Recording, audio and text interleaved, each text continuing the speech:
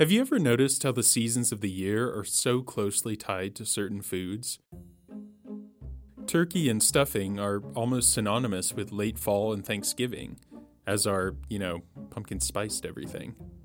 Burgers and hot dogs, while consumed year-round in this country, can't help but evoke the 4th of July when they're done at home on the grill. And when I think of Easter, I still think about chocolate bunnies and eggs, even though I don't think I've really eaten those for quite a few years. Special foods can help to mark the dates and seasons that are important to our culture as Americans, and the same is true in our shared culture of the church as Catholics. I'm sure you'd agree that there are certain foods that just fit specifically with the season of Lent, and of course with its ubiquitous predecessor, Fat Tuesday. These Lenten foods vary from culture to culture, but in my family, Fat Tuesday has always meant one thing: pancakes. Okay, all right, let me start over. Wait, what was the question again? Well, actually, let's skip that part because I can just introduce you. To tell you more about Pancake Day, I've enlisted the help of a special guest, my brother Christian. It feels like It also feels like I'm talking to myself, kind of. But yeah, kind of the same here. No, we're not twins, but yes, we do sound a lot alike. Sorry about that. Anyway, our dad is from England, and Christian and I were both born over there, so a lot of our family traditions are shaped by our English heritage. One of those traditions is Pancake Day, which is the day before Ash Wednesday. Pancake Day is really just the nickname. The more official name for the day is Shrove Tuesday. I didn't know this till recently, but did you know that to be shriven means to be, to go to confession to get your sins forgiven? No, I actually didn't know that. Like many traditions, the origins of Pancake Day are murky, but they make a lot of sense when you think about it. I think for sure the tradition of doing the pancakes is definitely just from people wanting to clean out their pantries from all the flour and eggs and sugar and stuff like that. Right. Which kind of makes sense because I guess back in the day that was the main ingredients that people had on hand, and you can mix up those and turn them into pancakes. So yeah, kind of makes sense. Yeah, that does make a lot of sense. And I guess it also makes sense that there's not, at least at our house, there was never much rhyme or reason to what you put on it either. We would kind of just put whatever we had on hand on the pancake. And when we say pancakes, we're not necessarily talking about the kind you might get at IHOP. The ones we make are flatter and wider, more like crepes, really. We would usually have competitions to see who could flip the pancake the best or the most number of times, and that was always fun. Usually our dad would kind of start and do a really good flip, and then more often than not, one of us kids would end up flipping the pancake onto the floor, and we would just pick it back up. Or into the chandelier or something like that. Yeah, exactly. And we would usually just pick it back up and put it back in the pan and, 5-second rule sort of thing. In our house, these pancakes get filled with tasty things, either sweet or savory, and then rolled up almost like a breakfast burrito. One of the ones that I really enjoyed that we used to make sometimes was it was actually a pancake with mayonnaise on it, and then grated cheese, and you would kind of roll it up with all of that inside. But another thing that was fun is that we kind of got to just experiment and put on them whatever we wanted to. It's not just Fat Tuesday that has its own special food in England, as you'd imagine. Like many countries around the world, including the US, fish is often the penitential food of choice for Fridays and for fasting days in Lent. Yeah, and I remember our grandmama also makes fish pie a lot of times on Fridays. Yeah, that one's really good. Fish and chips is a common meal in England no matter what the season, and it makes for a great Lenten meal too, even though English cuisine is well known for featuring beef in almost every form imaginable. That being said, Christian and I may have been born in England, but we grew up in the small town Midwest, where good fish and chips is a little harder to find. Whatever the dish, the purpose remains the same: to give up something good, namely meat, and to offer up that small suffering as a reminder of the suffering Christ endured on Good Friday. When the church says to fast, we fast, and when the church says to feast, we feast, and it's a good reminder that on a day like Fat Tuesday, it is good to do something before Lent. It is a good thing. we need to fast at the times when we're supposed to, and on feast days, it's good to feast because that really makes those times of fasting have more meaning when we are enjoying the good times that the church says to enjoy, as well as observing the times when we need to be more sorrowful and fast. This week on CNA Newsroom, we're going to take you across the globe to learn more about the foods and cultural practices that Christians use to mark the penitential season of Lent. Stay tuned for voices from Madagascar, Lebanon, Timor, El Salvador, and China. How does it start? You're listening to see it. You've been listening to? No, you are listening to CNA Newsroom. You're listening to CNA Newsroom, the podcast that brings you the people behind the headlines. I've been your host, Jonah McKeown. And I'm your real host, the real Jonah McKeown. Stay with us.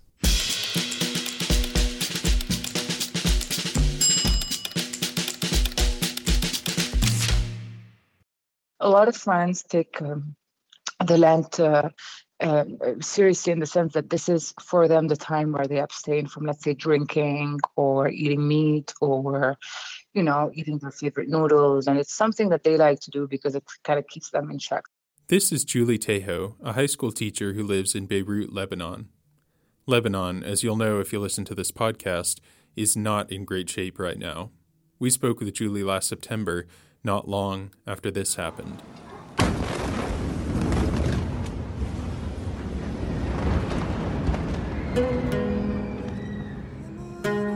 It was one of the largest man-made, non-nuclear explosions in human history, caused by a stockpile of ammonium nitrate that had sat neglected at the port for 6 years. All told, the August blast killed nearly 200 people, injured 600 others, and caused more than $4 billion in damage. Today, the normally bustling streets of Beirut remain filled with rubble. Foreign aid is poured into the country, but it hasn't been enough yet to rebuild 6 months after the disaster. To make matters worse, the coronavirus pandemic has hit Lebanon especially hard, and they've been under pretty strict lockdown for a while. Lent is a period where we feel that, it's a period to reflect, but we've just been through so much that people are just tired of thinking and they want actions, if that makes sense. Lebanon is home to one of the oldest Christian communities in the entire world.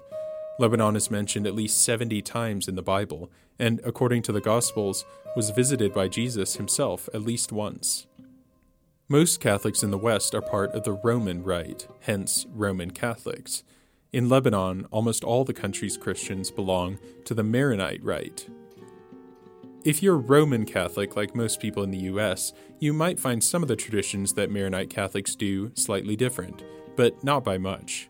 For example, Maronites in Lebanon and around the world get ashes on their foreheads right before Lent, but on a different day than you might be used to. For the Catholics that follow the Maronite tradition, the Catholics in Lebanon in general, and the church, it starts on Mondays. And usually the first weeks, even if you do not go to church, it's more like a tradition. We basically do not eat meat the entire first week. Or we abstain from eating meat on Wednesdays and Fridays because it's considered the days where Jesus suffered the most on the cross. And yes, Maronites also have the tradition of feasting the day before the period of fasting starts, although it's not called Fat Tuesday. The Thursday before Lent, the week before Lent, we call it Khamis al-Sakara, or let's say, I'm not going to call it Drunk Thursday, but it roughly translates to that. So it's basically, the night where you gather up and have like happy hour and you just feast. Like in many other countries, Lebanese Christians have certain foods that are commonly eaten during Lent.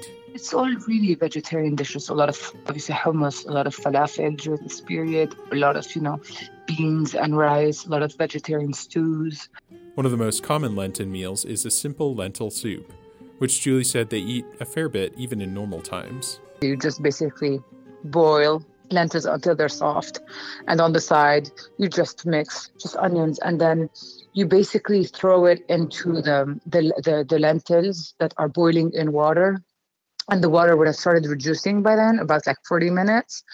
And you just add, obviously, salt, pepper, cinnamon, cumin, And then you add just like, so if you're boiling a cup of lentils, you just throw in a quarter of a cup of rice. That will mix together, and it's just basically like a brown soup, but it's very good for you.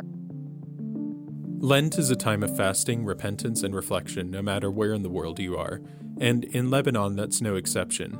But Julie said amid the many woes of Lebanon, the blast, the pandemic, economic and governmental crises, the biggest thing many Lebanese Christians are seeking from this Lent is silence and peace. Because, for a lot of people, the trauma is still present 6 months after the blast. Like, it's still there. You're surrounded by disaster. You're surrounded by bad news. That, like, for example, my mother, we were talking yesterday, she said she is, so she's not eating until noon every day because she thinks that it's a way for her to connect with God and maybe just alleviate some of the pain that many Lebanese are going through, whether they don't have enough to eat or because their homes are not ready because of the blast. I mean, we feel there's no respite. And so for my mother, for instance, it's a way for her to basically find some peace in that tumult.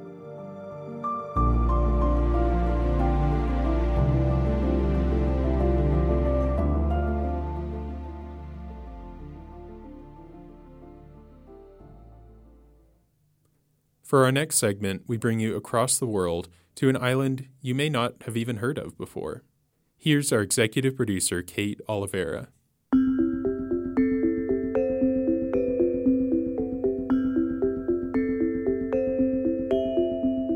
It is a time for the people to really, really recognize that they are human, that have mistakes, and it is time for them to pray to the God to be a better person. So that's what we are doing here.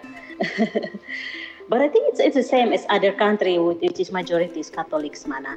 This is Yani Tamanab. Yani works for Catholic Relief Services in the island nation of Timor-Leste, also known as East Timor. It's located between Indonesia and Australia.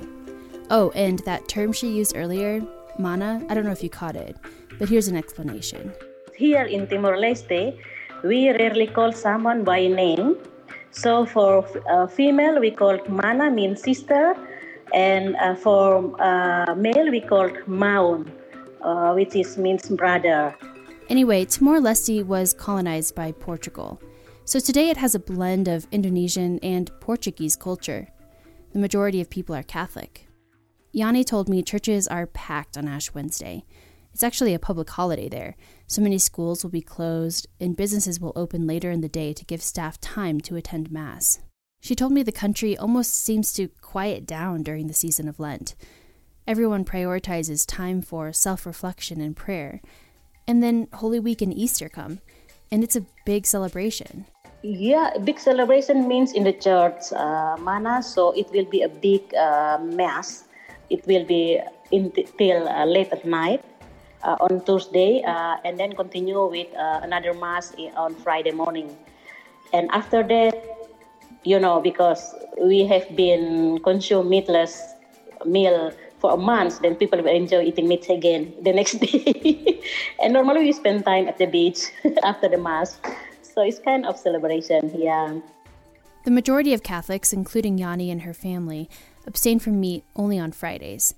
But she told me Catholics from older generations will abstain from meat on Fridays and Wednesdays, and many of them will fast the entire season of Lent, having only one full meal each day. They have early breakfast and will not eat anything until 6 p.m. Timor-Leste has several popular meatless options for Lent. The most popular one is likely batar daan. Batar daan is a mix of pumpkin, corn, and beans. So it's mixed together. It's very nice. If you like a great taste, you can add coconut milk. The dish normally includes pork, but obviously not during Lent. We also have what we call budu. Budu is tomato sauce mixed with mint, lime, and onion. It's typically eaten together with batar daan. We also have what we call katupa. Katupa means rice on coconut milk. It's basically rice wrapped in coconut leaves and boiled in coconut milk. Yani says it costs a little extra to prepare because of the coconut milk. So a lot of people will save this recipe for special occasions only. It's very nice. It's very delicious. Our expat, our international staff, they love this kind of food. It's quite filling. It's very nice. Yani said she and her family mostly eat green vegetables on Fridays during Lent. We have local spinach here, mixed with tomato, lime, and then olive oil. And it is good. You can just mix with boiled potato, and it is okay for the rest of the night.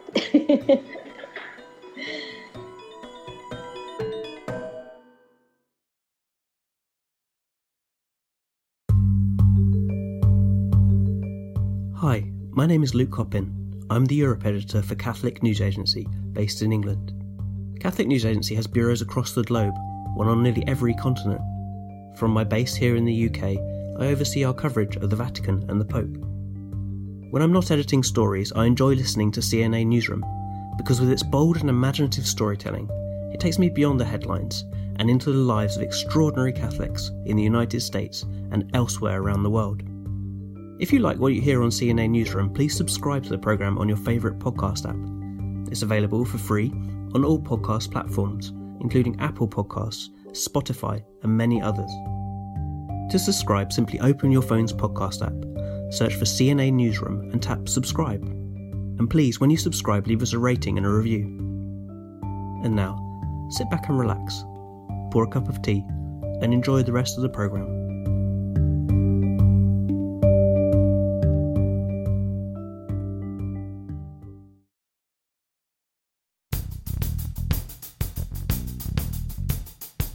My name is Rajonar Sinna Budwarmancha Fanzanoliva, but as you say, you can call me Liva. Liva works for Unbound, an organization founded by lay Catholics, which works with the poor around the world. She's Unbound's project coordinator for the massive African island of Madagascar. Madagascar is a big island in Africa, which is very beautiful. Madagascar is a very diverse country with at least 18 different ethnic groups. But Christianity is a strong common aspect of Madagascan culture among its 28 million inhabitants. 90% of the people in Madagascar are from Christian background. I mean, by Christian, Catholic is majority, and a few Protestant, and maybe a few other denominations. In Madagascar, each village have a church building. Pope Francis visited the island in 2019 and got a very warm welcome. Papa Francisco!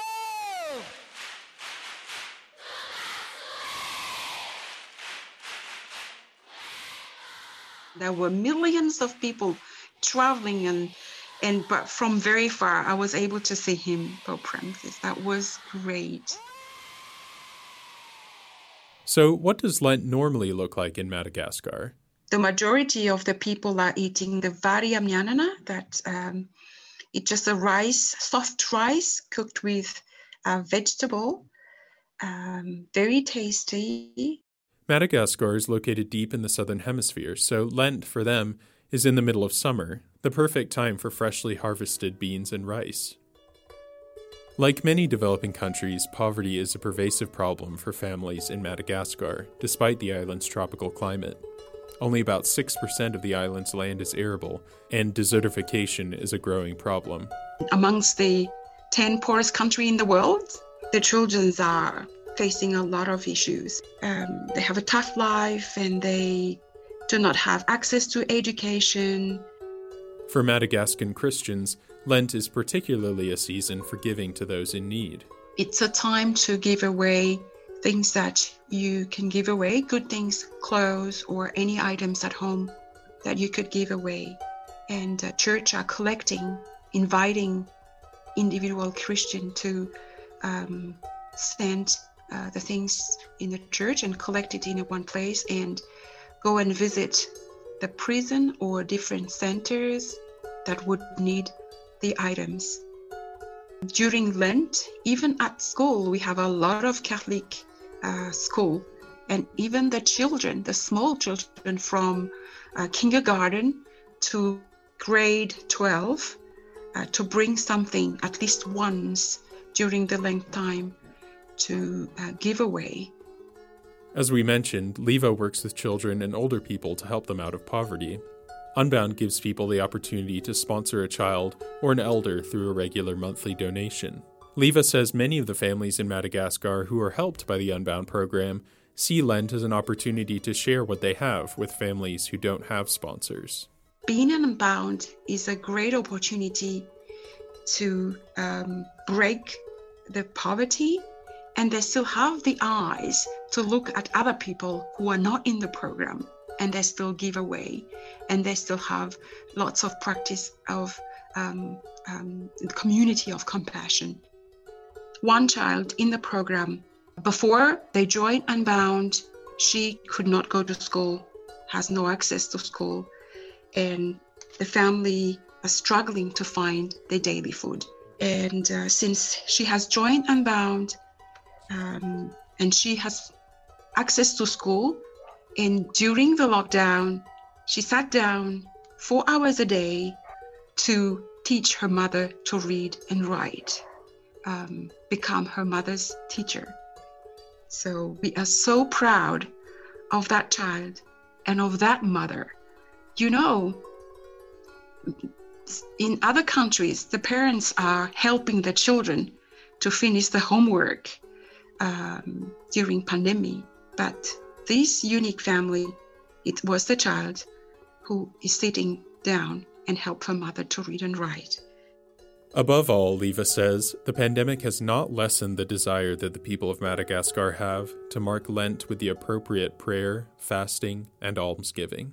The heart of the people are still really, really fervent in celebrating and doing Lent in Madagascar. Their heart is like want to walk together with the Lord. And since people are confused what's happening and what's going on with the pandemic, and people are turning more in praying and fasting, praying for the country, praying for the world. And I see that more people are even participating in Lent than before pandemic.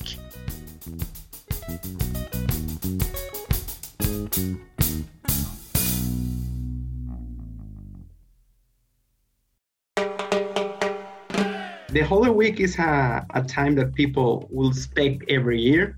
One of the first questions that you make during the start of the year is when is the Holy Week, right? You look for it in your calendar, then you can somehow get an idea when it's coming. This is Juan Carlos Duran. He's from El Salvador, and today he leads Catholic Relief Services youth program in the capital city of San Salvador.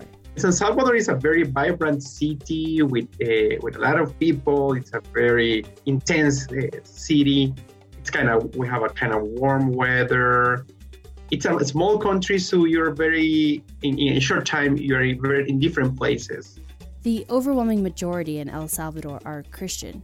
Juan estimates at least half are Catholic, and those Catholics are very enthusiastic about their faith.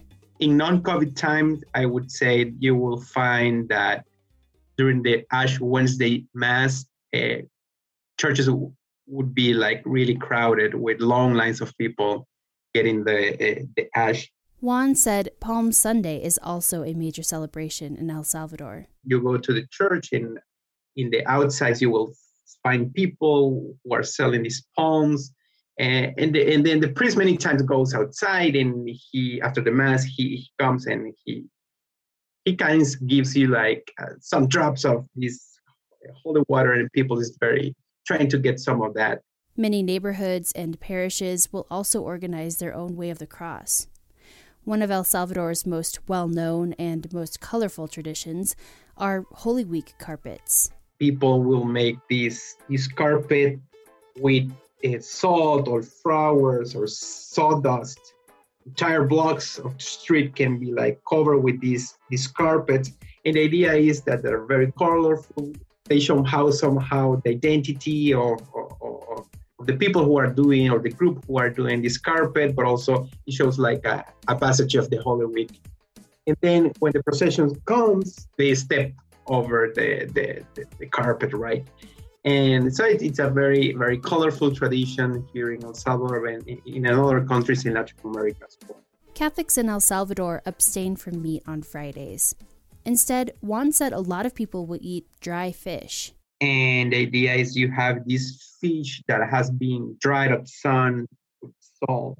People at home, for example, my mom would prepare a mixture of egg and flour, and then we'll butter the fish into it and fry it in a pan with a sauce. And it has an intense taste, but at the same time, it's very, very delicious.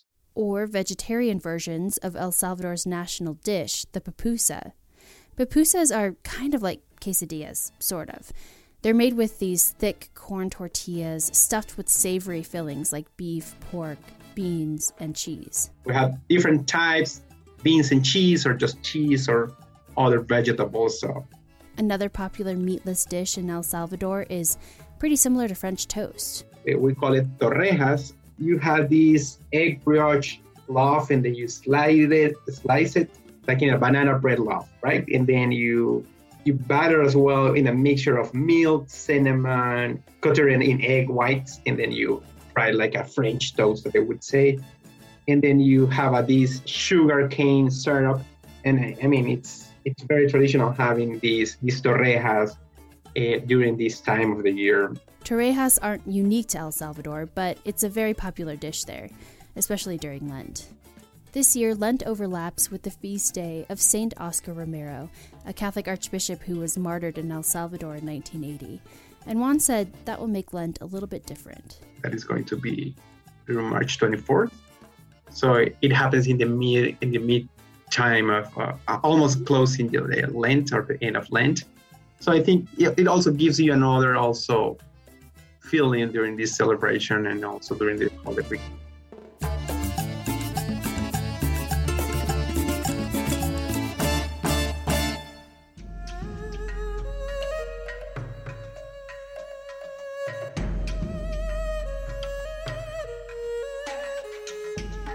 I know for myself, I find Chinese fish so tasty that if anything, it's a reward. So I actually go completely vegetarian on Fridays and Lent when I'm over in China.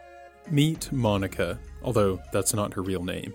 She's a Catholic entrepreneur who has spent a lot of time living and working in China.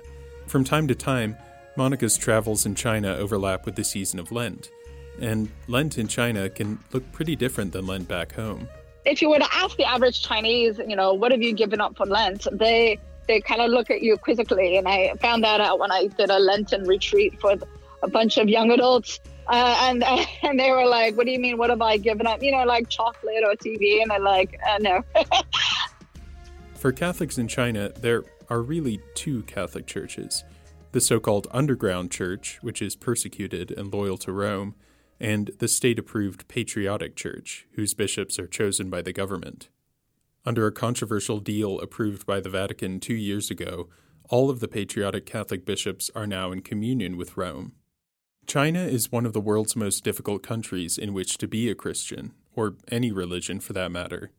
The last few decades, the Chinese Communist Party has clamped down on the religious freedom of Christians, both Catholic and Protestant, as well as on Muslims and other believers. The persecution is alive and well, but also so is the Catholic Church. And again, that's regardless of whether you go to a Catholic underground church or through the Patriotic Church. And I say alive and well, there's struggles and there's a lot of things, people have to watch what they say. There's a lot of precautions that you have to take. There's a lot of self-censorship that goes on. And of course, government censorship in addition to the self-censorship. The persecution varies from region to region, though, and Monica said she's personally seen many of China's churches packed with worshipers. In a lot of places where I've gone to church, if you're not at the church a half hour before Mass begins, good luck finding a place to sit down because a lot of times it's standing room only. At least they were packed before the coronavirus pandemic, which of course originated in China. Monica said Lent in China often has a particular emphasis on forgiveness. This kind of emphasis, this message, that's something that I hear many of the priests try to emphasize because that can be a struggle in any society. But also there's so much struggle that the Chinese people have gone through over the decades. there's a lot of pent-up anger, and there's a lot of hurt and woundedness that many have held on to that can be difficult to let go of and to heal from. That's an area that I see Lent can be very transformative within China, and has been for quite a few people. Monica said she's found that many Chinese Catholics are going online to find community with their fellow believers. There's been a lot of these online initiatives, efforts through WeChat channels, even though, yes, they are monitored, but, there's a certain amount that the government allows. Otherwise, the entire system would break. So you have to allow a certain amount of that to continue. And so many of these Christian groups have been able to use that effectively to stay in communion with one another and to help encourage one another in prayer, in fasting, and other forms of observation of this special period of Lent. They're very creative, and we have an entire 2,000-year history throughout the world where the church has been persecuted in different places at different times. And, the Holy Spirit is able to help the people find ways to continue to practice their faith and to stay close to Christ. Despite the challenges and persecution, Monica says it's clear to her that there are a surprising number of people in China who view Christianity not as a threat to the communist state, but as a social good. I think there are those within government who recognize that, Christianity is not something to be necessarily afraid of, but is actually something to help make Chinese society better. Many Chinese become Christian because they love their country, they love China, their fellow Chinese citizens, and they see in Christianity this call to help the other.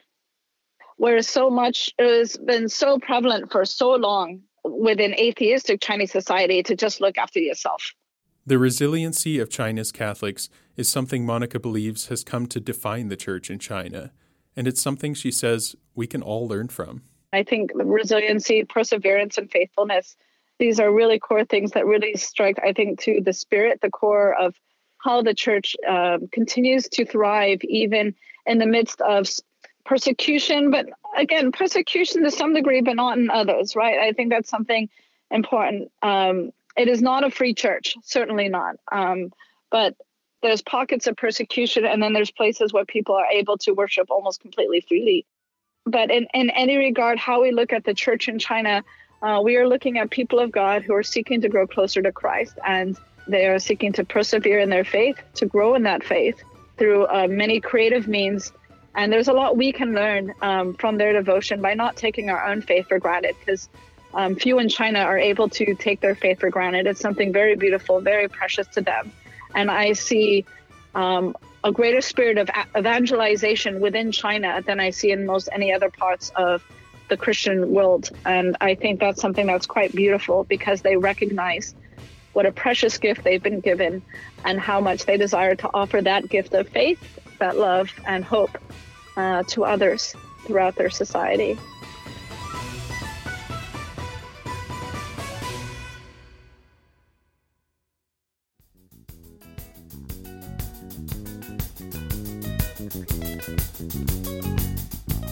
CNA Newsroom is a production of Catholic News Agency, a service of EWTN News. We're produced and edited by me, Jonah McKeown, and Kate Oliveira. A special thanks to everyone we spoke to this week. If you like our podcast, please consider subscribing on your favorite podcast app and leaving us a rating and a review. Those ratings and reviews help other people find the show. A blessed Lent to you all, and we'll see you in 2 weeks.